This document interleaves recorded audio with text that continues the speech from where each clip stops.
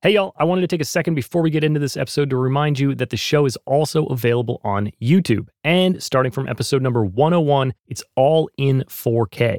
I'm trying to make the best video podcast I can, so definitely check it out and subscribe to the channel if you haven't already. Go to youtube.com/@progressionspod or hit the link in the show notes. If you're not getting enough progressions and you want to get even more thoughts on creativity, productivity, and growth in music, then you should sign up for my newsletter. You'll find a brief article in each monthly edition, as well as updates on progressions and myself. I'm also sharing some workflow hacks and links to stuff that I found interesting or helpful, so it should be fun. If you want to stay up to date on the latest and get all the bonus stuff, go to travisference.com/subscribe or click the link in the show notes.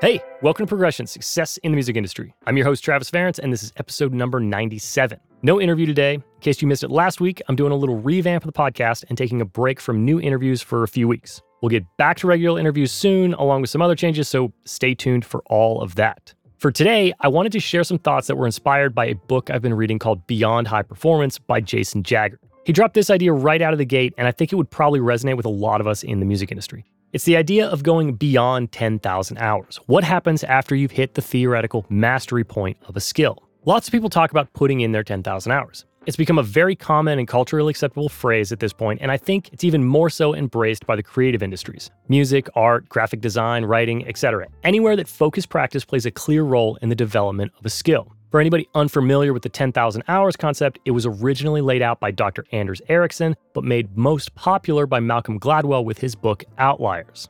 It suggests that to master a skill, you need to put in 10,000 hours of work. But when I really step back and look at the idea, it seems a bit odd to me. Is it supposed to boost my confidence to know that I've probably put in enough time to, quote, master something? Or do I get to raise my rates now? Or is this just a way to jokingly compliment someone you're working with? Like, hey, this is great. You must have hit your 10,000 hours this week.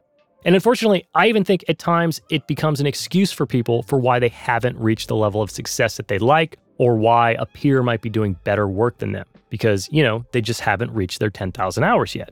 So you kind of sum the whole idea up into a way of saying, if you want to be great at something, then you need to put years of work into it. You're not just going to wake up the greatest songwriter or producer of all time. You've got to go put the work in. And that I can get behind. If it gets you to put the work in, then I say, let's go. So, how long is 10,000 hours? Well, if you put in 8 hours of work, 5 days a week, then it's just under 5 years. Now, at this point, you might be thinking, 5 years? Wait a minute. If I'm in my mid to late 20s, then I must have hit my 10,000 hours. Why hasn't my career taken off? Damn you, Malcolm Gladwell, you lie, it's all a scam. And that's my issue with the concept. It sets an expectation. Yes, it provides an explanation for the mastery of a skill that someone might have, but mastery is one thing, and finding success, I'm doing air quotes here, has nothing to do with mastery. So thinking that you can put 10,000 hours of practice in and magically have Grammys delivered to your doorstep is not the right way to be approaching your career. And this is where Jason comes in with the question, what lies beyond 10,000 hours? Now earlier I said 10,000 hours was about 5 years. That's only 5 years. How much of your life are you going to spend on your music career? I guarantee you it's going to be way longer than 5 years. In the book, Jason cites research by Andrew Nader, a psychologist and behavioral scientist. In his research, he found that the average person spends a third of their life at work, which apparently, after some fancy math, averages out to 100,000 hours. So how impressive does your 10,000 hours seem now? You've just reached mastery of your skill 10% of the way into your career. And this is the point that Jason brought up that I felt all of us in the music industry needed to hear. I feel like many of us, myself included, want to race to 10,000 hours. We want to mix as many songs as we can, or play as many shows as we can. We just want to hit the mark. But then what do we do for the rest of our lives? What happens when we get there? Think about the people that inspired you to get into music. Did they get great at something and then just do it well for 90% of their life? Probably not. They innovated. They learned new skills. They pivoted careers, had families. The list could go on and on. Something I've mentioned on this podcast so many times before is that you've got to find fulfillment in doing the work, not reaching the milestone, not receiving the award. Receiving your 10,000 hours trophy is just a pit stop. If you truly want to be successful, then you keep doing the work because you love doing the work. I always like to use sports or fitness analogies because it's a really easy way to see the result of work. Let's look at hockey for a second. Hockey is particularly impressive to me because hockey players have to be exceptional at two sports. They have to be great at hockey and at ice skating.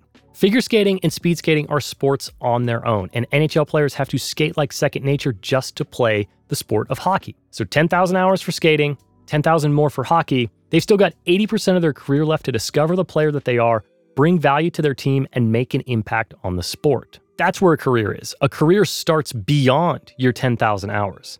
That's when you get to develop your taste and specialize in what you love. That's when you can truly bring value to your collaborations and reach a flow state when you're creating. And the best part, if you need a new skill, you can just put in another 10,000 hours and your career will probably still be too young to buy a drink. Holding expectations that something is magically going to happen at 10,000 hours of anything is going to set you up for disappointment. Instead, find fulfillment in the process of growing and living and start asking yourself, what's next?